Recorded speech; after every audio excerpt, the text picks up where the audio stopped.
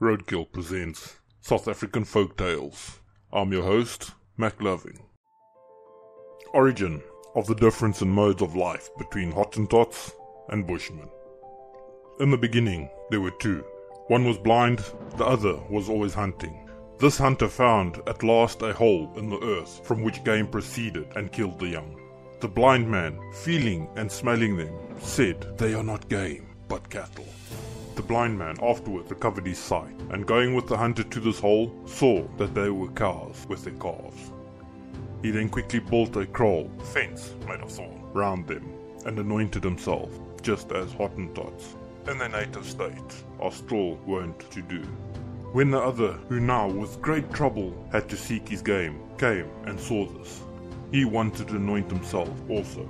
"Look here," said the other, "you must throw the anointment into the fire, and afterwards use it."